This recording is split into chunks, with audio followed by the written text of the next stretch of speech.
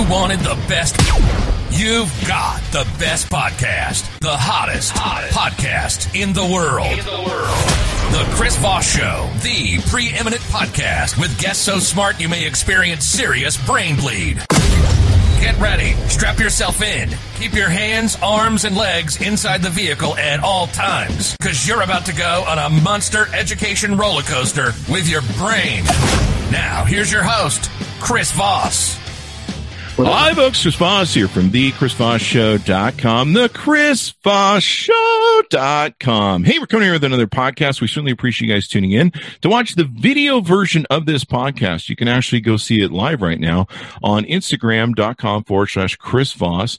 You can also go to YouTube.com/Chris Voss. Hit that bell notification. You can see all the wonderful videos of all the great authors that we've had on the show and today's broadcast. You can also go to Goodreads.com/Chris Voss. You can see all the books we're reading, the guests we've had on the show, and the reviews of the books we have, and all that good stuff. You can also go to Facebook.com, The Chris Voss Show, and follow the things that we do there. There's a ton of groups on Facebook for The Chris Voss Show, and also LinkedIn as well.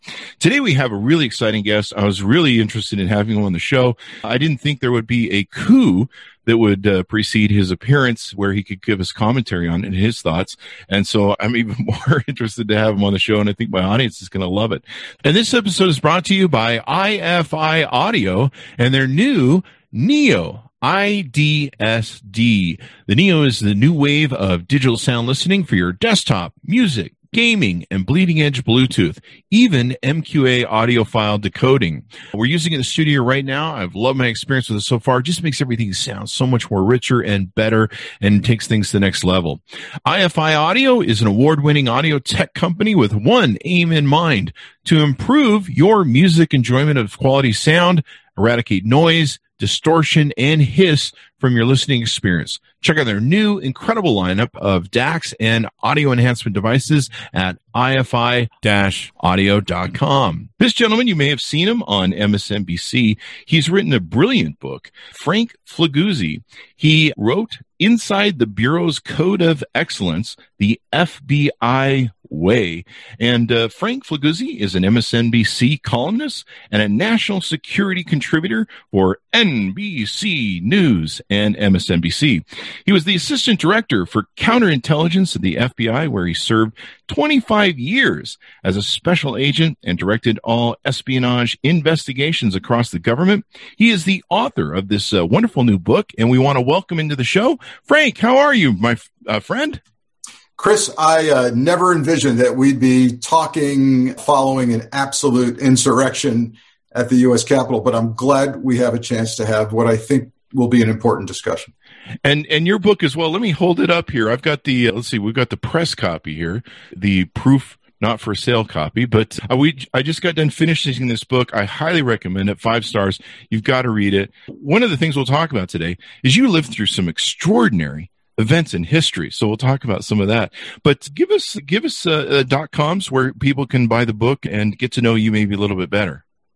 Yeah, sure. By the way, I'm really glad you held up your publicity proof copy that says not for sale on it, because of course you'll know that someone has put their copy of the proof not for sale copy up on eBay for sale, and you too can get it for $7.50. Wow. So, yeah, my guess is some member of the media's kid grabbed it and put it up on, I suppose eBay is the sincerest form of flattery, but you can get the actual proofread copy of the book in hard copy or Audible at anywhere you buy books, including Amazon online, Barnes & Noble, Books A Million, and all of those great places. And my website, where you can also find how to get to the book sale, is frankfigliuzzi.com.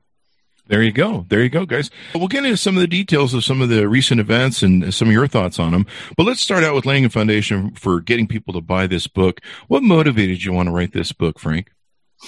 The truth is that, truth be told, the organization I love, the organization and the men and women I dedicated 25 years of my life to, were getting denigrated for the past 4 years. I call it bureau bashing. Some of it, by the way, perhaps deserved, most of it not.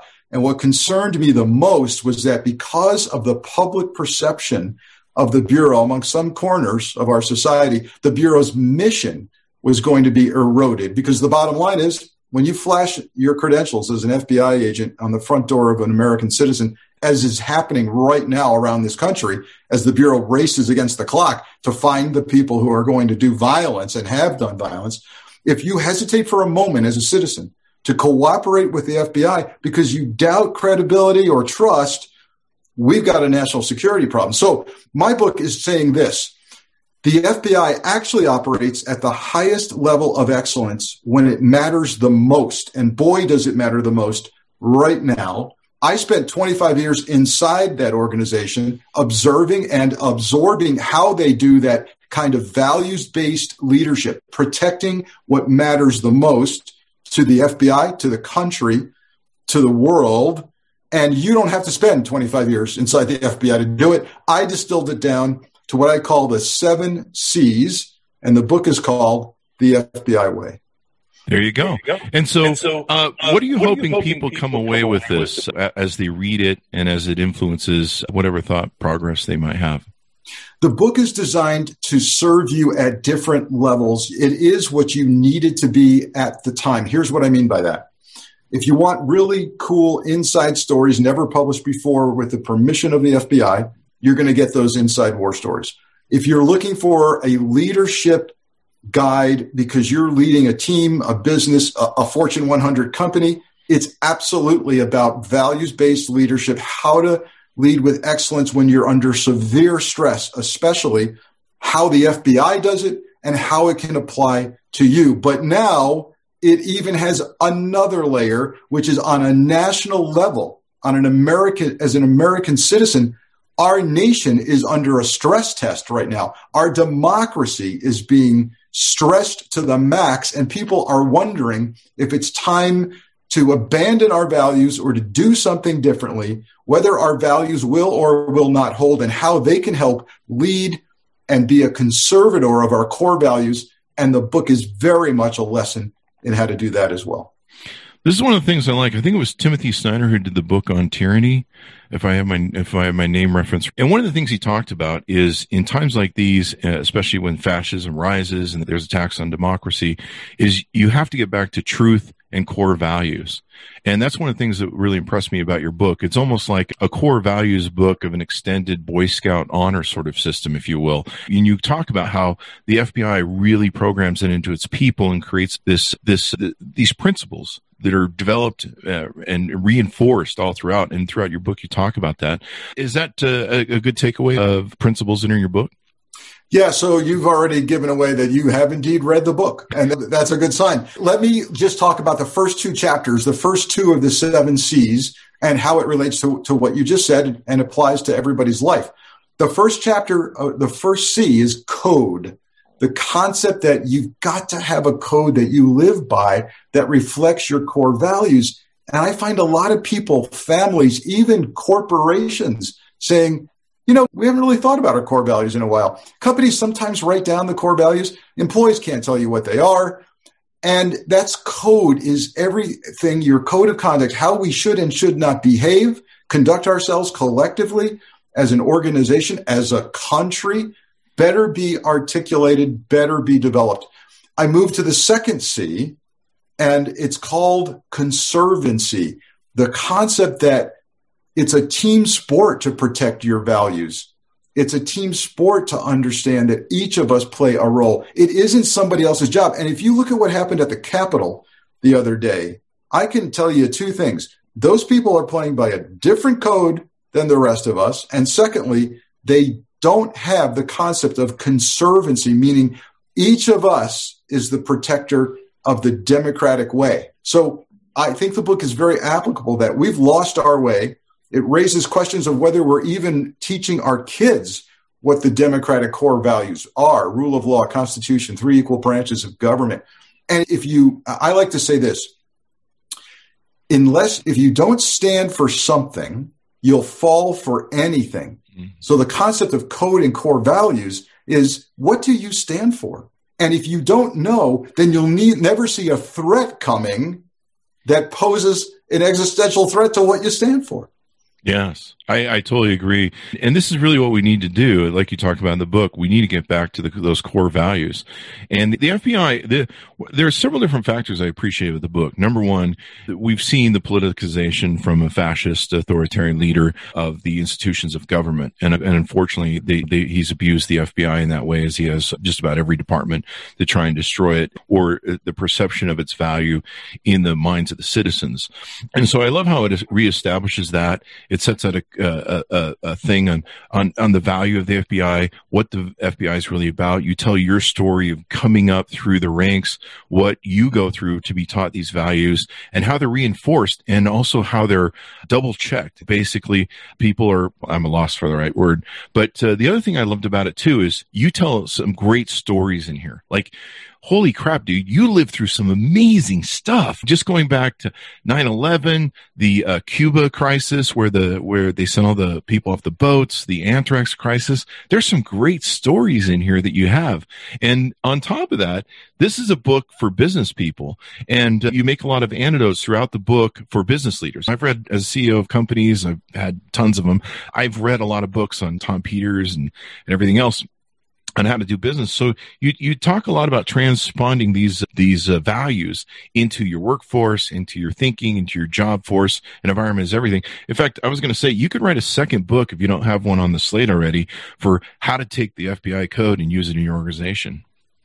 I hope the book is designed to do that. And I spend time in the epilogue of the book actually walking the reader through how you can take these life lessons, leadership lessons in the FBI, and apply them to your group or organization. And yeah, there's some neat stories to illustrate each of the 7 C's in the chapter. And I think the takeaway here is the FBI starts from day one at the FBI Academy, right? Now, first, it's garbage in, garbage out. It's spent on who they recruit into the organization. Are these people of high values? Are these people capable of adapting to a way of life that says, I'm going to be a conservator of the nation's values, and I get the fact that I'm accountable for something much greater than myself, the FBI, and the security of the nation? Again, I don't think those people who brutalized our Capitol and beat police officers and smashed windows are in any way conservators of our collective values. So as a leader in a business, start thinking about whether you need to get better at who you're vetting to come into the company. Start thinking about how you ingrain values in each of your employees, regardless of their title or rank. The FBI requires everyone to spend some time looking at the values of others vis-a-vis the company. So here's what I mean by that. As a young agent, I tell the story in Atlanta, Georgia, of where my supervisor early on tapped me on the shoulder. I had a busy caseload of my own, said, I got a new case for you. It turned out to be an accident investigation involving an FBI vehicle and a civilian. I had to investigate the guy on my squad who got an offender bender, right? And the concept there is it's not someone else's job to look into these things. It's your job. And if you move up the ladder in leadership, the FBI requires you to do some time doing what is traditionally called internal affairs, or the Office of Professional Responsibility, and then hire to spend some time on the inspection staff, which many companies call their audit staff. It's not voluntary. It has to be that way. And when you walk into major corporations today, Chris, and stop an employee in the hallway and say, hey, who's responsible in this company for maintaining standards and integrity? And they'll point to an office down the hall. And they'll say, we got that compliance office. I think it's lawyers or HR or somebody. No, in the FBI, it's you that's responsible, and it's ingrained in the system, the career path, the leadership journey that you're on. And I agree with you there. And it's such a great lesson. I started my first company when I was 18. And in building companies, one of the things I learned, I think I got a lot of it from Tom Peters and Drucker, was an environment, how you build the environment and how the leader on the white horse sets that tone is really important. And setting an environment where you can either have a learning organization, or you rule by dictatorship, or you have ethics, what kind of judge you are as a boss or leader makes all the difference in the world. But there's the one thing people should realize about this book is it has a lot of great stories, and it has your insight into the stories and how you guys approached different challenges and things that you guys had. The anthrax story was really amazing to see how you guys broke that down. And also, you really get an understanding of the pressure cooker that the FBI is under, because not only is it trying to solve crimes, protect us from the evil people in the world, but you guys are also under extraordinary integrity oversight of these politicians that aren't always, they have their careers and interests, and sometimes there's a conflict there. But the FBI is contained inside of itself, trying to uphold those highest levels of integrity. And in everything it's doing, while it's trying to solve crimes and while it's trying to stop the bad guys. Yeah, you really described it pretty well, because there's really two things going on simultaneously with the FBI. While they're trying to protect us, they're trying to protect their public image. And it's not about optics. It's about the fact that they can't do their job if you don't trust them. If they screw up, it's on the front page of the paper. And look, they do screw up. The chapter on credibility says credibility isn't about being perfect. The FBI isn't perfect. Its track record is better than most companies. That's why I wrote the book. But credibility is about being passionate about getting it. So there's plenty in the book about FBI screw-ups, including the fact that a guy named Robert Hansen was my unit chief when I was a young supervisor at FBI headquarters. Robert Hansen was the most damaging spy in the history of the FBI. He spied for the Russians for 10 years, and the FBI should never have hired him, and certainly should have caught him during the 10 years he was a spy for the Russians. That guy was my boss, briefly. And so you say, Frank, why in God's name did you put that story in the credibility chapter? And I say, because it's not that the FBI screwed up. It's how the FBI handled a colossal disaster and came out and said, we hunted down one of our own. We were unafraid to do it. And here's what happened. And here's how we're going to fix it. That's what CEOs need to do far more than they are currently doing. And CEOs who come to me for advice and say, our company's under stress. Never before have we faced a COVID virus, a crisis of culture and leadership in the nation, a market and economy that's crashing. Oh, okay. Let me tell you a little bit about stress and my FBI career. Let me tell you about being the on-scene commander for the first anthrax murder in the history of the country, the largest hazardous materials crime scene in the history of the FBI. That's stress, that's pressure, sending a team into a 60,000 square foot, 3-story building filled with microscopic anthrax spores. We could have said, we've never encountered this before. This is an unprecedented stress. We don't know what to do. Let's abandon all of our protocols and figure something new out. But instead, we ask ourselves some simple questions. Is this a crime scene? Yes. Are we really good at crime scenes? We are. Is this a hazardous materials environment?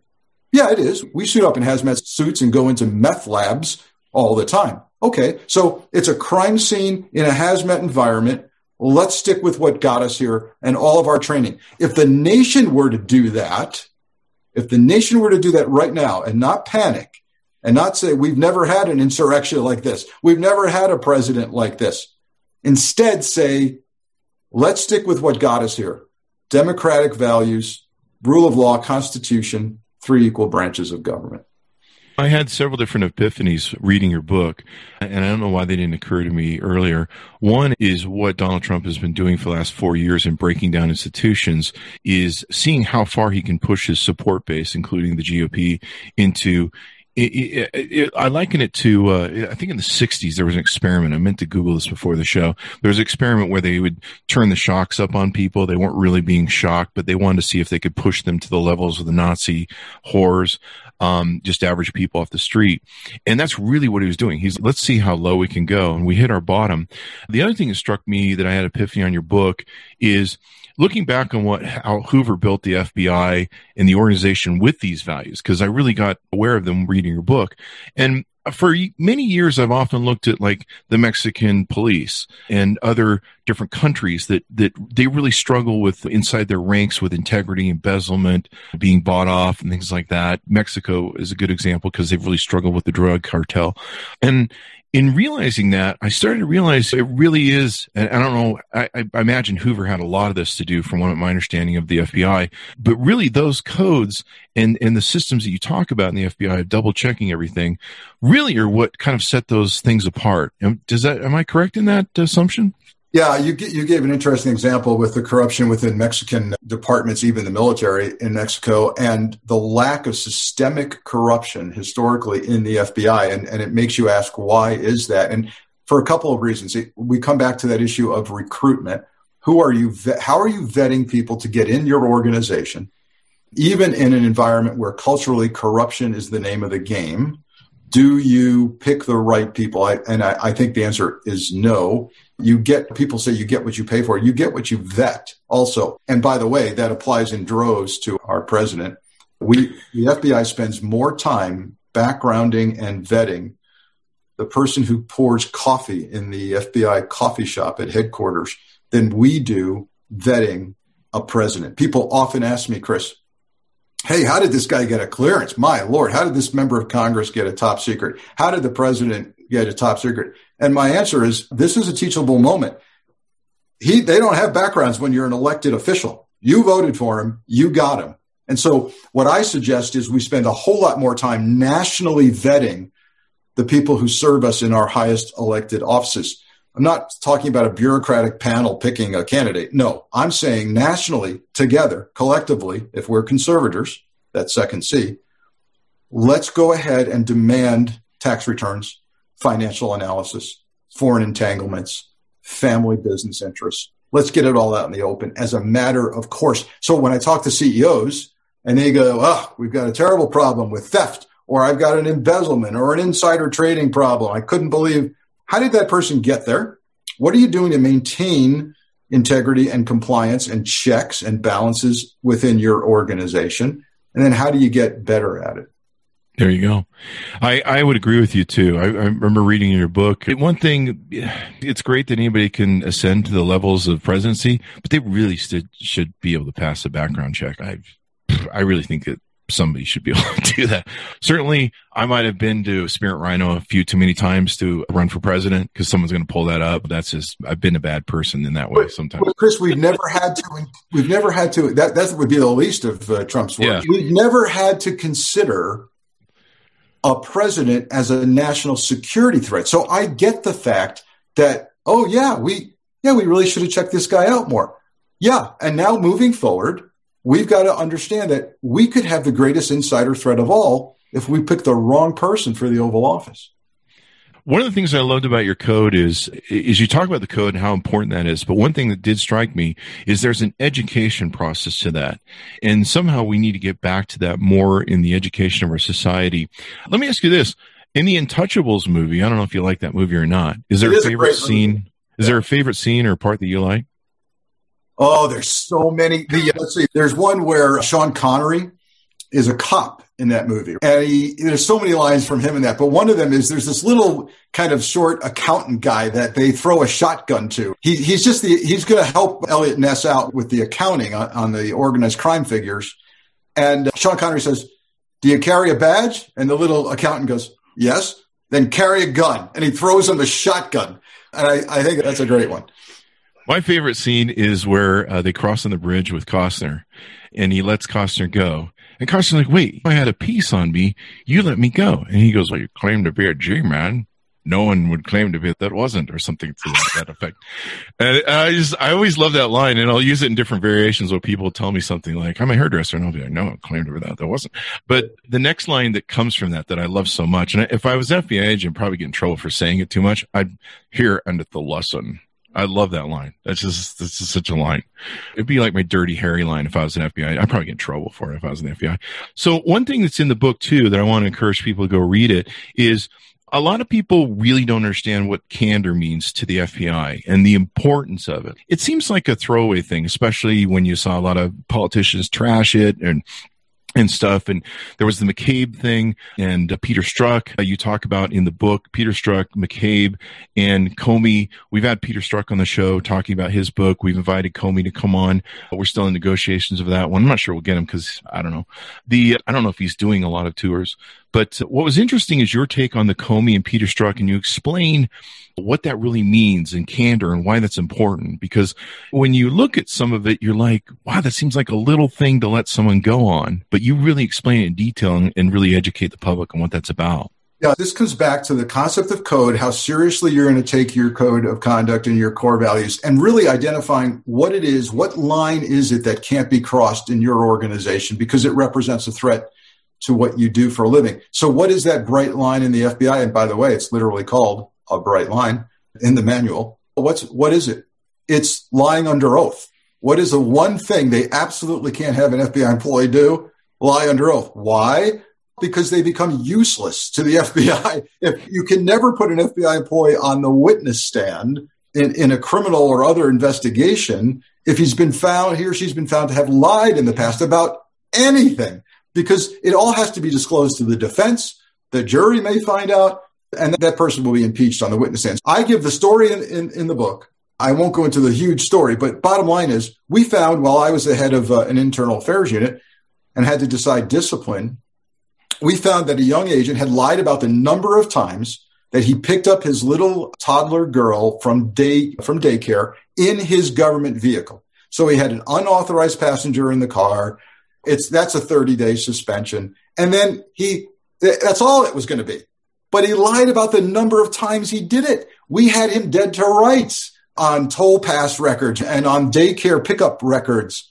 And he lied significantly about the number of times. There was no reason to do it. I cringed at firing a very bright, successful young agent for that. But you know what? It was about the bright line. We can't have you lying under oath, which you are in an internal inquiry.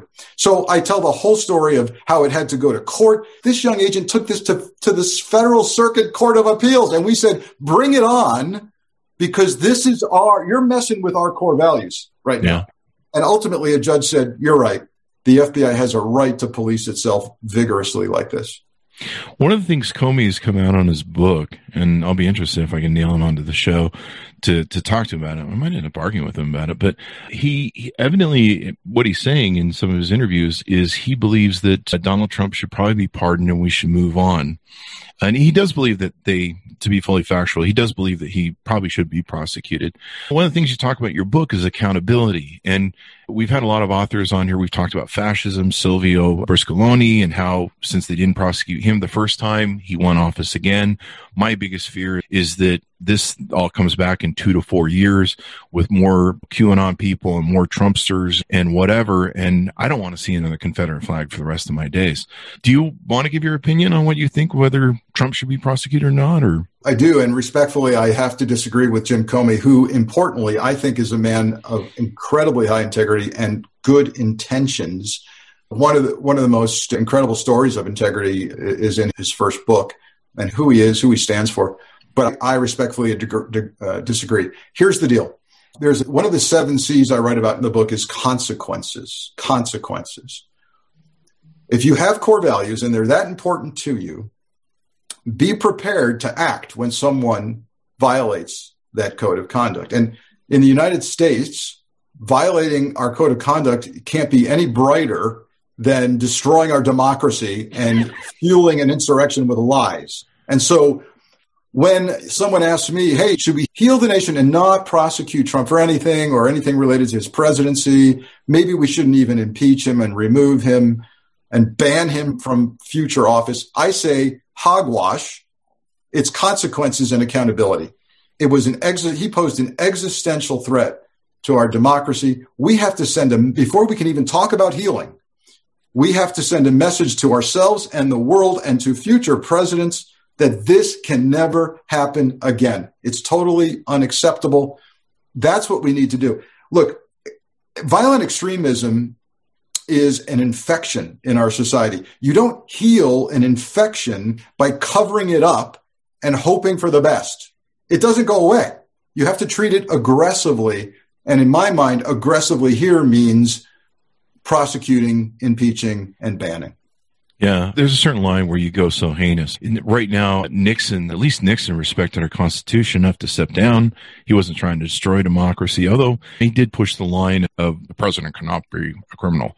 But even then, in the end, he respected the institutions of our government. This was a fascist, authoritarian takeover. From everything I've studied about fascism, authoritarianism, takeover of governments, Donald Trump fits the profile of your Mussolinis, your Hitlers, your Dutertes, your Pinochets. I think we joked about when we had the author of Strongmen on. She wrote, Ruth Bengate, she wrote about this, and there is like an FBI sort of profile on these guys. They're all the freaking same as to how they're built, what they want to do, and what they end up doing. The violence, the killing, the destruction of their populace they don't care about. It's just all about them.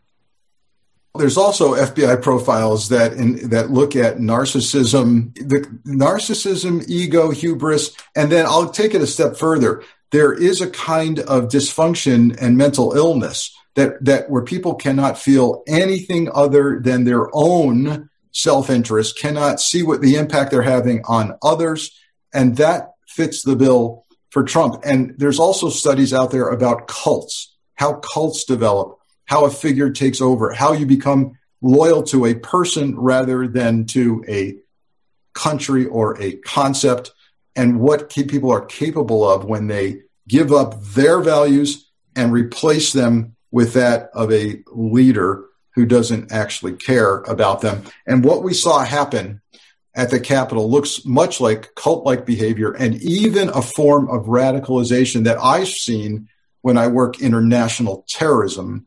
That kind of radicalization process has played out over the last 4 years.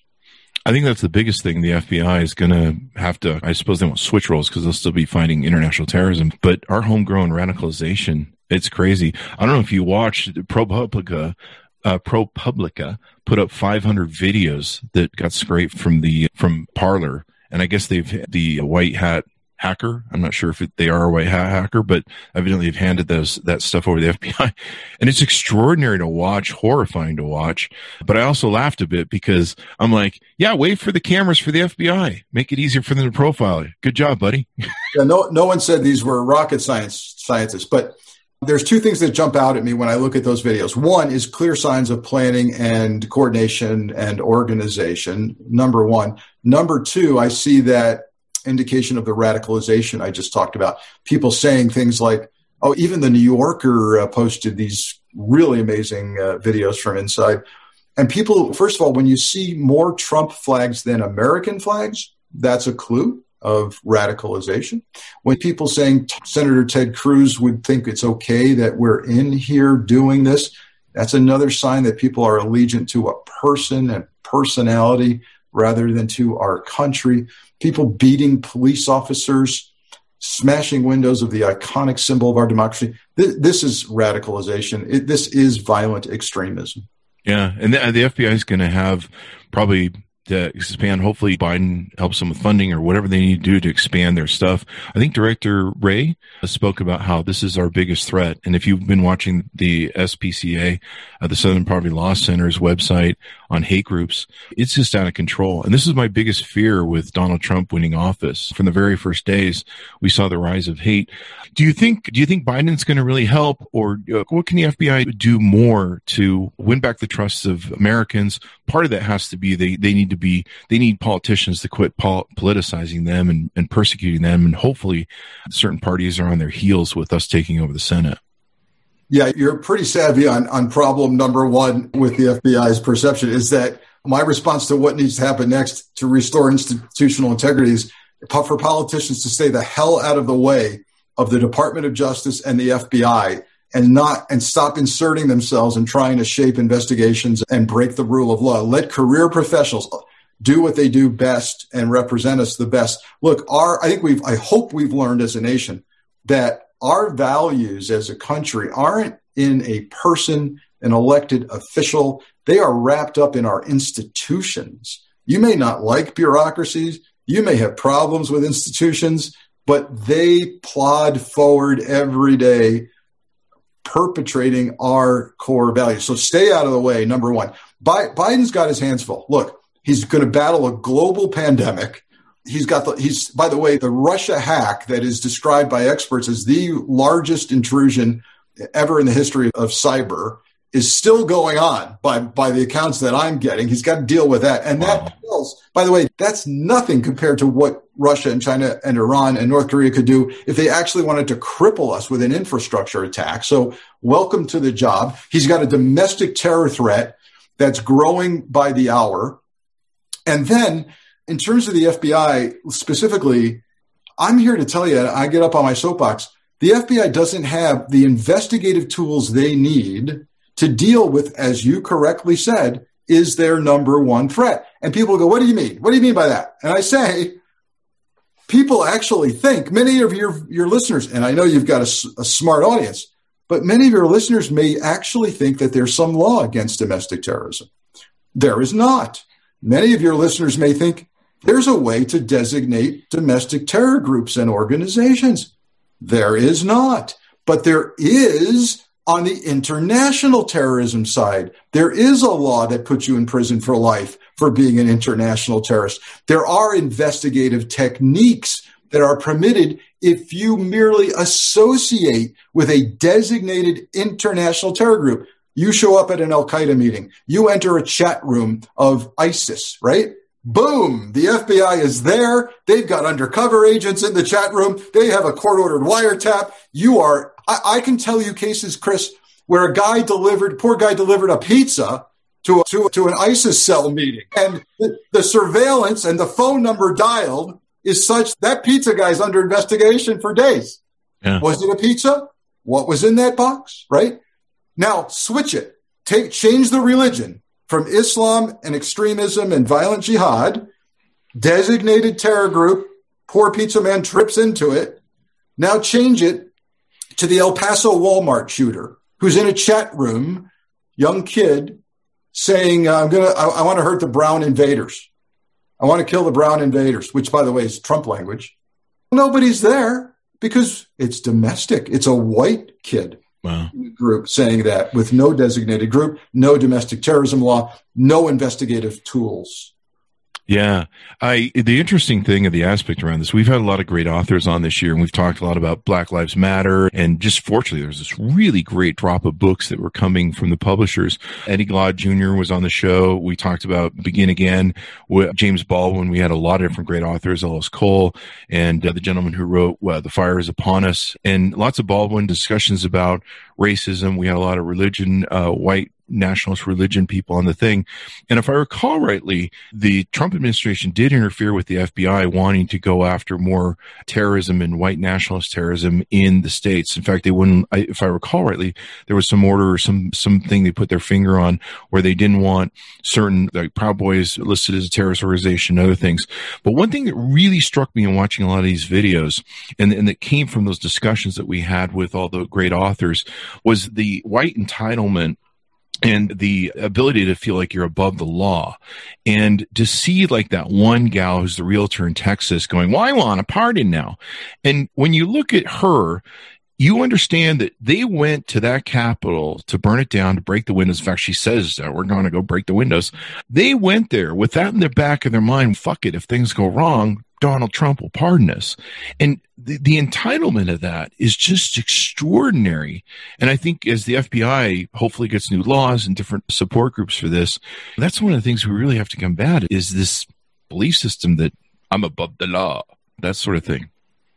Look, it may be even worse than that. They may be part of the law. By that, the evidence developing that the presence of police officers, active and retired, military, active and retired, at the insurrection is growing by leaps and bounds. And this is perhaps what concerns me the most about the inauguration is we hear there's 25,000 troops, the National Guard present. That's great. But only one of them has to move a barrier or let somebody in with or rent their credentials, the lanyard around their neck to somebody for an hour, and we've got a problem. Yeah. I was watching, my friends were like, yeah, the National Guard's showing up, and someone tweeted out a photo. You may have seen it on Twitter. They had one of the banners that they use. I believe it's the thin blue line flag, but it was on the back of one of the officers. So I was pretty relieved this morning to hear that the FBI is doing background checks on all 25,000 soldiers that are there. But that's a daunting job. Like, I was like, oh my God. But it also tells us why it's important to have these institutions, what these folks are doing. And that's another reason why I really loved your book, is because people really need to understand that we don't see the FBI a lot doing stuff. We don't see a lot of the investigations. We don't see a lot of times when you take down the bad guys. You guys are there operating and keeping that nasty stuff away from us as much as possible. And a lot of people don't appreciate that, I think. Yeah, it's funny. Let's look at what you just said. The FBI, thankfully, is doing background and vetting of the National Guardsmen there. And I think it's given some people a great sense of relief, although, by the way, there are strict limits to that kind of background and determining whether someone's radicalized or not. But that's what the book is about, is do you as a leader, do you as an organization have that kind of credibility where people go, oh, thank God they're here now.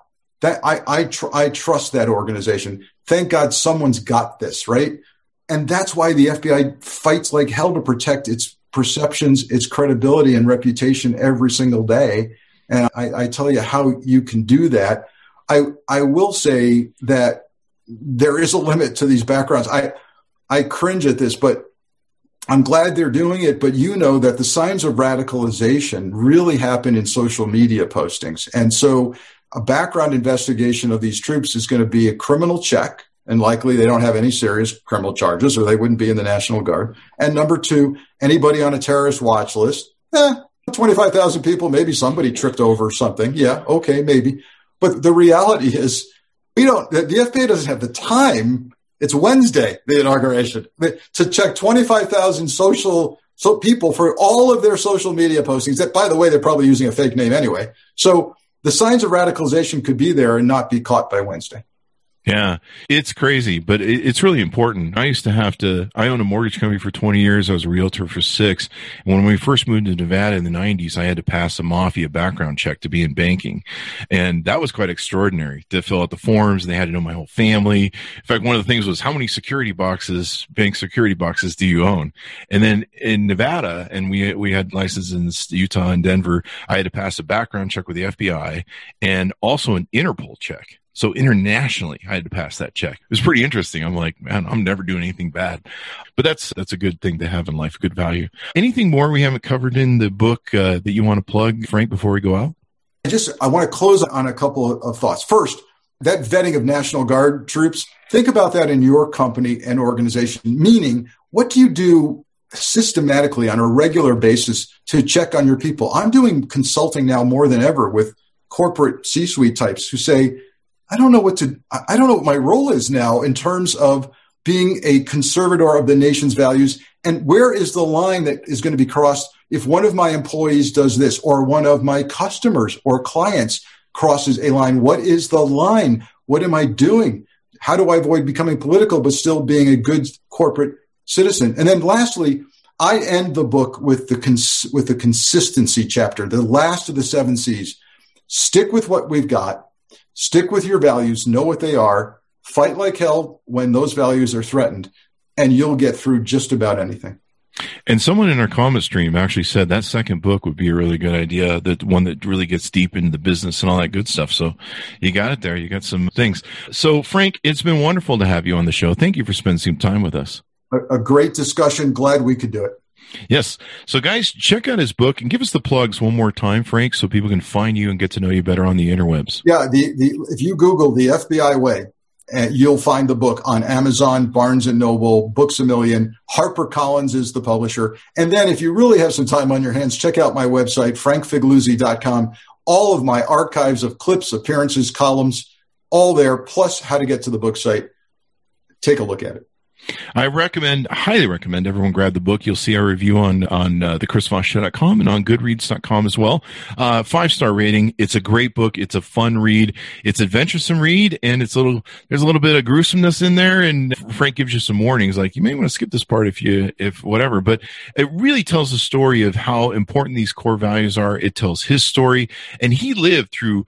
It seems like every major event you lived through the FBI. And you don't look that old, Frank, either. I just wanted to mention that. So, well, I'll have to pay you some extra money under the table for saying such good things about me. But look, there's a reason why the FBI has mandatory retirement at age 57. There's a reason why they let you retire at any age with 25 years of service.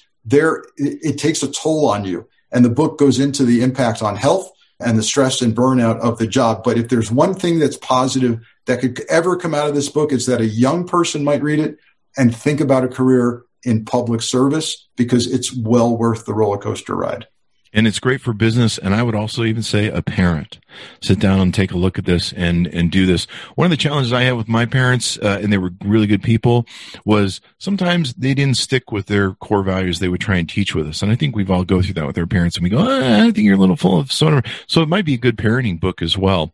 For my audience, thank you for tuning in. Thanks to your comments on Instagram.com as well. It's been fun to broadcast this live. You can go to youtube.com/Chris Voss. You can see the full version of this video and everything else, thechrisvossshow.com as well. You see all 9 podcasts at thecvpn.com. You can also go to goodreads.com/Chris Voss, facebook.com, The Chris Voss Show, and you can find our groups on LinkedIn and Facebook as well. Thanks, my audience, for tuning in. Thanks to Frank for being here, and we'll see you guys next time.